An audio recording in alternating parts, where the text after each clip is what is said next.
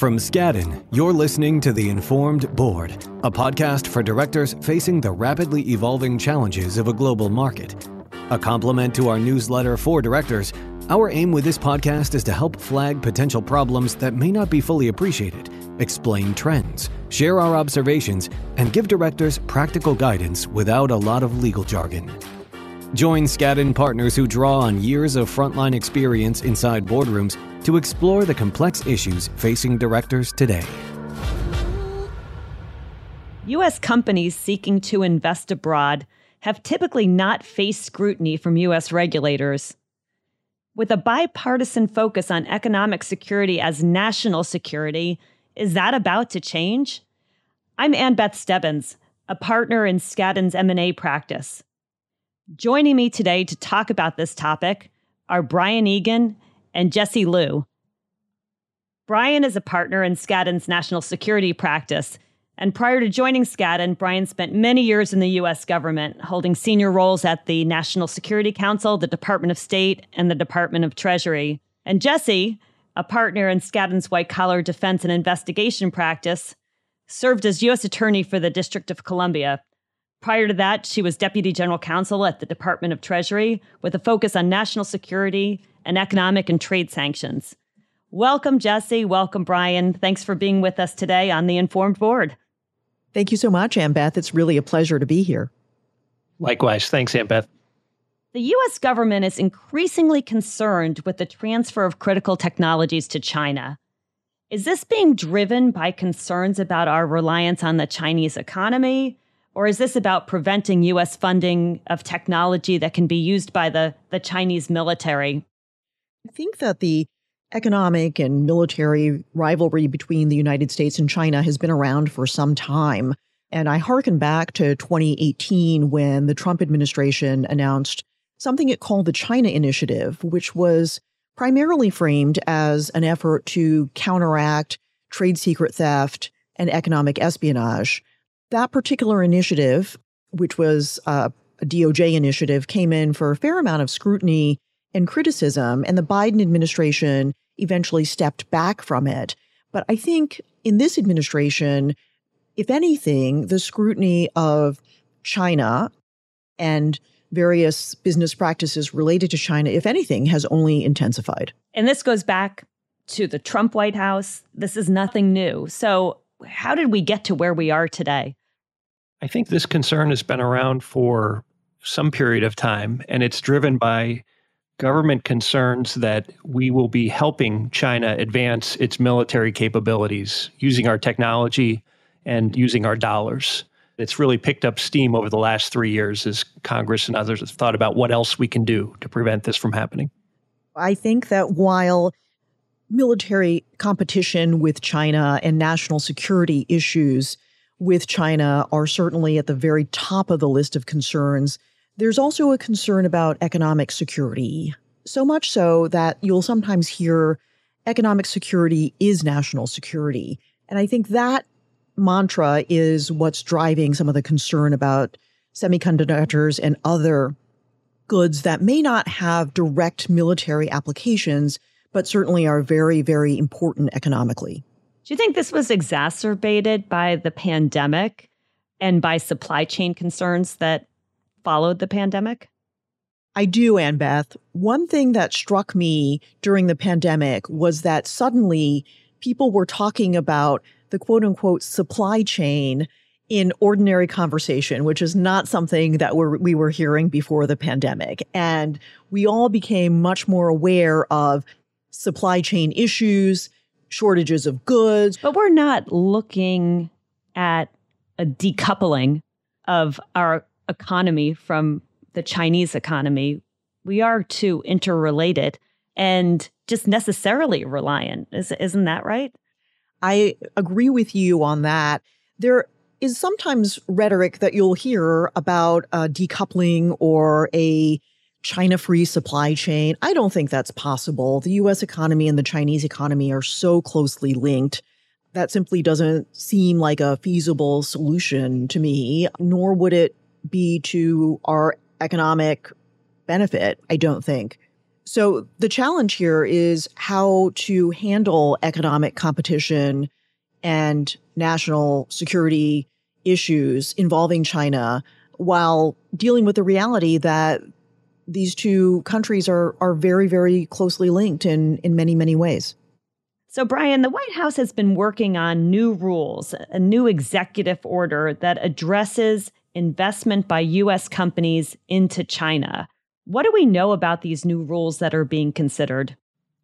Well, we know that there are a limited number of industries that are likely to be covered by these new rules. Advanced artificial intelligence, advanced semiconductor manufacturing and development, quantum computing, things like battery technologies, autonomy, and maybe biotechnology have also been mentioned. But this is going to cover a limited number of industries. And it's investment by U.S. persons into those industries in China.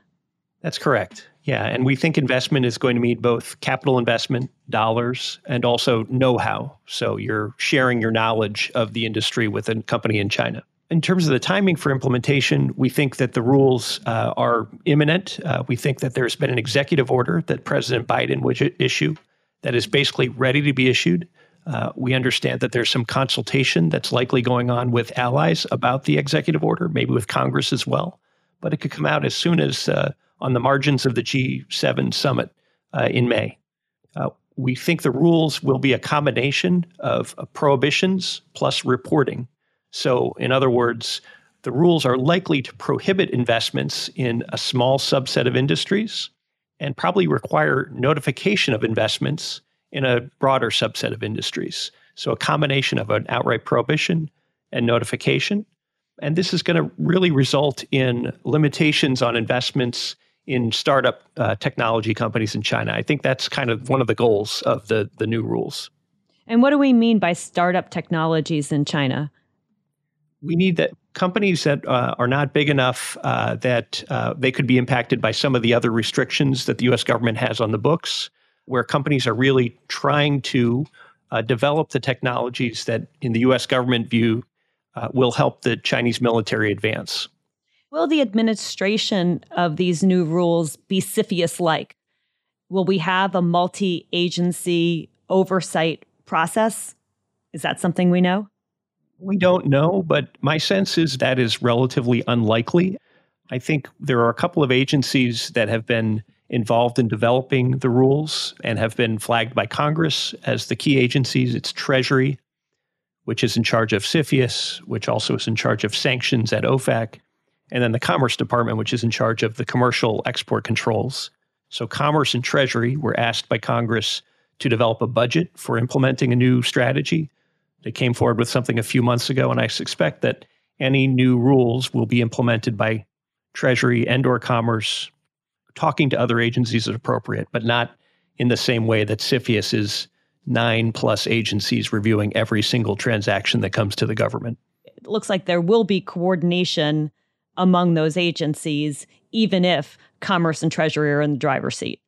I think of Treasury and Commerce as the agencies that have to balance national security and economic prosperity. And they also have to think about national security and what they already do in implementing sanctions, CFIUS, and export controls. So they're in the middle already on a lot of these topics. And on the security-oriented side, you have the Defense Department, you have the Justice Department, who will undoubtedly be behind the scenes. And then on the economic side, you have the U.S. Trade Representative. But Treasury and Commerce have learned how to play in the middle of these debates. And I think that's one of the reasons that they're the most likely home for any new rules. I agree with that. I think in the last few years, there's been an increasing repetition of the mantra, economic security is national security. And Treasury and Commerce are particularly good at balancing those two. We've seen a lot of increase in Commerce's involvement in national security issues over the last few years. Have we been discussing these measures with other countries, with our allies, with the EU? I think the short answer is yes. That has to be part of the U.S. government's approach. We saw the EU leadership come out with a statement in March, for example, saying that they are considering and will likely pose some sort of outbound restrictions of their own. Korea and Taiwan have some existing outbound investment restrictions that could complement what we're thinking about doing. I suspect, though, that the United States is going to be the leader in this area, for better or worse, and others will look at what we do and react to that, maybe not by doing exactly the same thing, but complementing what we do in some ways. Do we really need a new set of rules? How are these rules going to differ from existing Treasury sanctions and the export control tools that we currently have in place? My view is that that's one of the biggest challenges for the administration, designing new rules in this space that don't duplicate existing authorities or create unnecessary new bureaucracies. Because for as much as there's agreement that we need to be tough on China, I think there are many who say we don't necessarily need a new agency or a new process to deal with this issue. We have, on both the Treasury and the Commerce side, existing authorities. OFAC, the Office of Foreign Assets Control, right now restricts new investments by U.S. companies in Russia. They also restrict new investments in publicly traded securities in certain companies in China. So there are tools to address investments.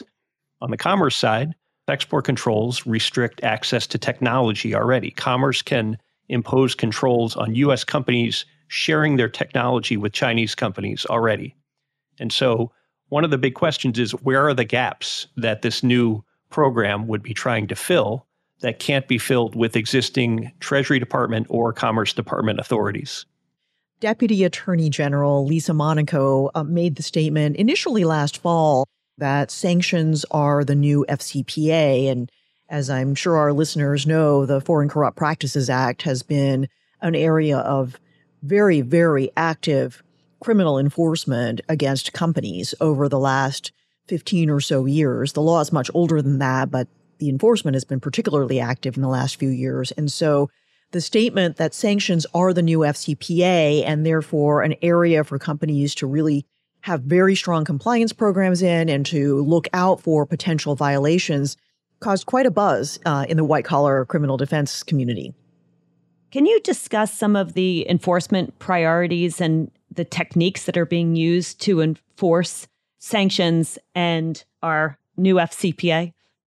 This administration has been very active in promoting interagency collaboration to enforce sanctions, export controls, especially with respect to China. One example of that is a new interagency collaboration called the Disruptive Technology Strike Force. The government loves its strike forces. This one is a joint strike force between the Department of Commerce and the Department of Justice. And the goal is to investigate and prosecute export control violations.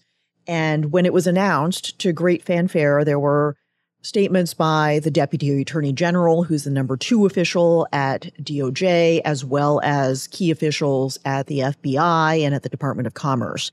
That's just one example of how this administration is making very public statements about the risk to national security that's posed by technology transfer, as well as trying to take very active steps to counter it. What should companies that currently do business in China be thinking about? Should they be changing any of their existing practices based on this ramped up focus on China? I think it's really an occasion to take a fresh look at your compliance programs that have to do with China. Are you making assumptions as a company that should be pressure tested, even if you've been doing business in China for a number of years? I think particularly with the new rules that are coming out of Commerce on export controls, they're novel, they're extraterritorial. How are you as a company implementing those rules? And is there something else you should be doing to make sure you're on the right side of those rules? Can we pause on that one for a second, Brian? So new rules coming out of Commerce on export controls. This is different than the executive order that we're anticipating. That's correct. In October of 2022, Commerce came out with a broad new set of rules having to do with semiconductor export controls and advanced computing export controls that not only impact shipments of goods and technologies directly from the United States to China, but also impact shipments of goods and technologies that are made overseas in third countries that are shipped to China if those goods and technologies made overseas are made using U.S. technology. So this rule, which is called the Foreign Direct Product Rule, used to be kind of a backwater part of the export regulations. It's now increasing in prominence, and it's the subject of what was the largest export controls case in history that was announced a few weeks ago by Commerce, a $300 million penalty against the U.S. company Seagate. So that's an area where your old assumptions may no longer apply. It's important to think about the new rules holistically, and are you doing enough to implement them? So, Jesse, it's not business as usual for companies that are doing technology work in China. The DOJ is ramping up. There's more FCPA enforcement. What should companies be doing? I would echo what Brian said about reviewing and refreshing a company's compliance program. I've found that companies are now pretty sophisticated about FCPA, anti-bribery, anti-corruption compliance programs. As a result of many years of very active enforcement, most companies have recognized that they need to have a strong anti-corruption compliance program, and they have a pretty good sense of what to look for. The sanctions and export control space is newer to a lot of companies, and I found that some are just now realizing that they need to have strong compliance programs in those areas too. They need to understand, for example, if they're selling goods overseas, do they know where those goods are going? Ultimately, do they know who the end user is? Do they have a good program for screening the counterparties that they're dealing with? It's not rocket science, but it's just a matter of being aware of where the risks are. And so my advice to companies, especially those that are doing technologically heavy transactions in China, is to do a risk assessment, think about where your potential risk is on some of these sanctions and export control type issues, and refresh your compliance program. You may need to do some more training. You might think about whether you have the policies and procedures that you need. And I wouldn't forget about the M&A context. Again, I think companies are pretty sophisticated now about doing due diligence in transactions, and they'll look at a company that they're thinking of acquiring and look at whether that company has a strong anti-corruption compliance program. Companies now need to do the same for sanctions and export controls too. And that's the expectation that's coming from the government. DOJ, for example, has issued a lot of pronouncements recently about what it expects in a strong compliance program. Kicked off this discussion about this pending executive order, which has everyone excited about potential oversight of investments into China. But equally as important is the increased enforcement efforts with the framework that's currently on our books for export control. I think it's spot on, Ann-Beth. You've got to be focused on the new rules that are already in play, and you've got to be thinking about something that is kind of allergic to a lot of companies, which is, should I be engaging with the U.S. government on some of these new rules? And that goes for the new executive order too. But where there's ambiguity and the potential for penalties, is there a space for engagement for seeking clarity or relief as necessary? So that's got to be a part of the strategy as well. What if companies get it wrong? What if they don't have a monitoring program that's sufficiently robust? Is there any ability to self-report deficiencies, work with Commerce, work with other government agencies to put in place sufficient compliance programs, monitoring programs? Jesse, what advice are you giving your clients that are doing business with China or with companies that then in turn do business with China? Well, the first piece of advice is, as I said before, to put in a strong compliance program or to look at your compliance program to make sure that it's operating in the way that it should and it has the elements that you need. If there are deficiencies, it's really important to try to address those deficiencies as promptly as possible. The question of whether to self-report a violation that a company might have found through an internal investigation or an internal report of some sort is always a very difficult and fact-specific determination.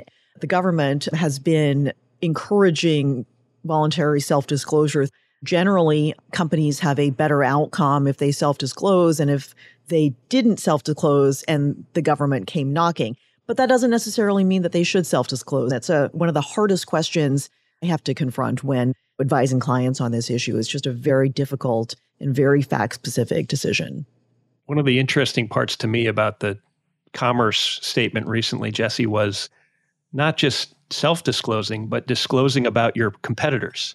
If you believe that they are committing violations, Commerce is saying, please come to us. We'd love to hear from you. The U.S. government side, they're anxious and eager to hear from industry about your own problems or about somebody else's problems.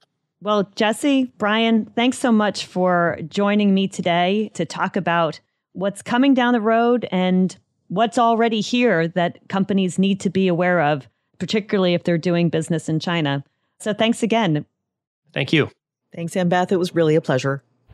Thank you for joining us for today's episode of The Informed Board.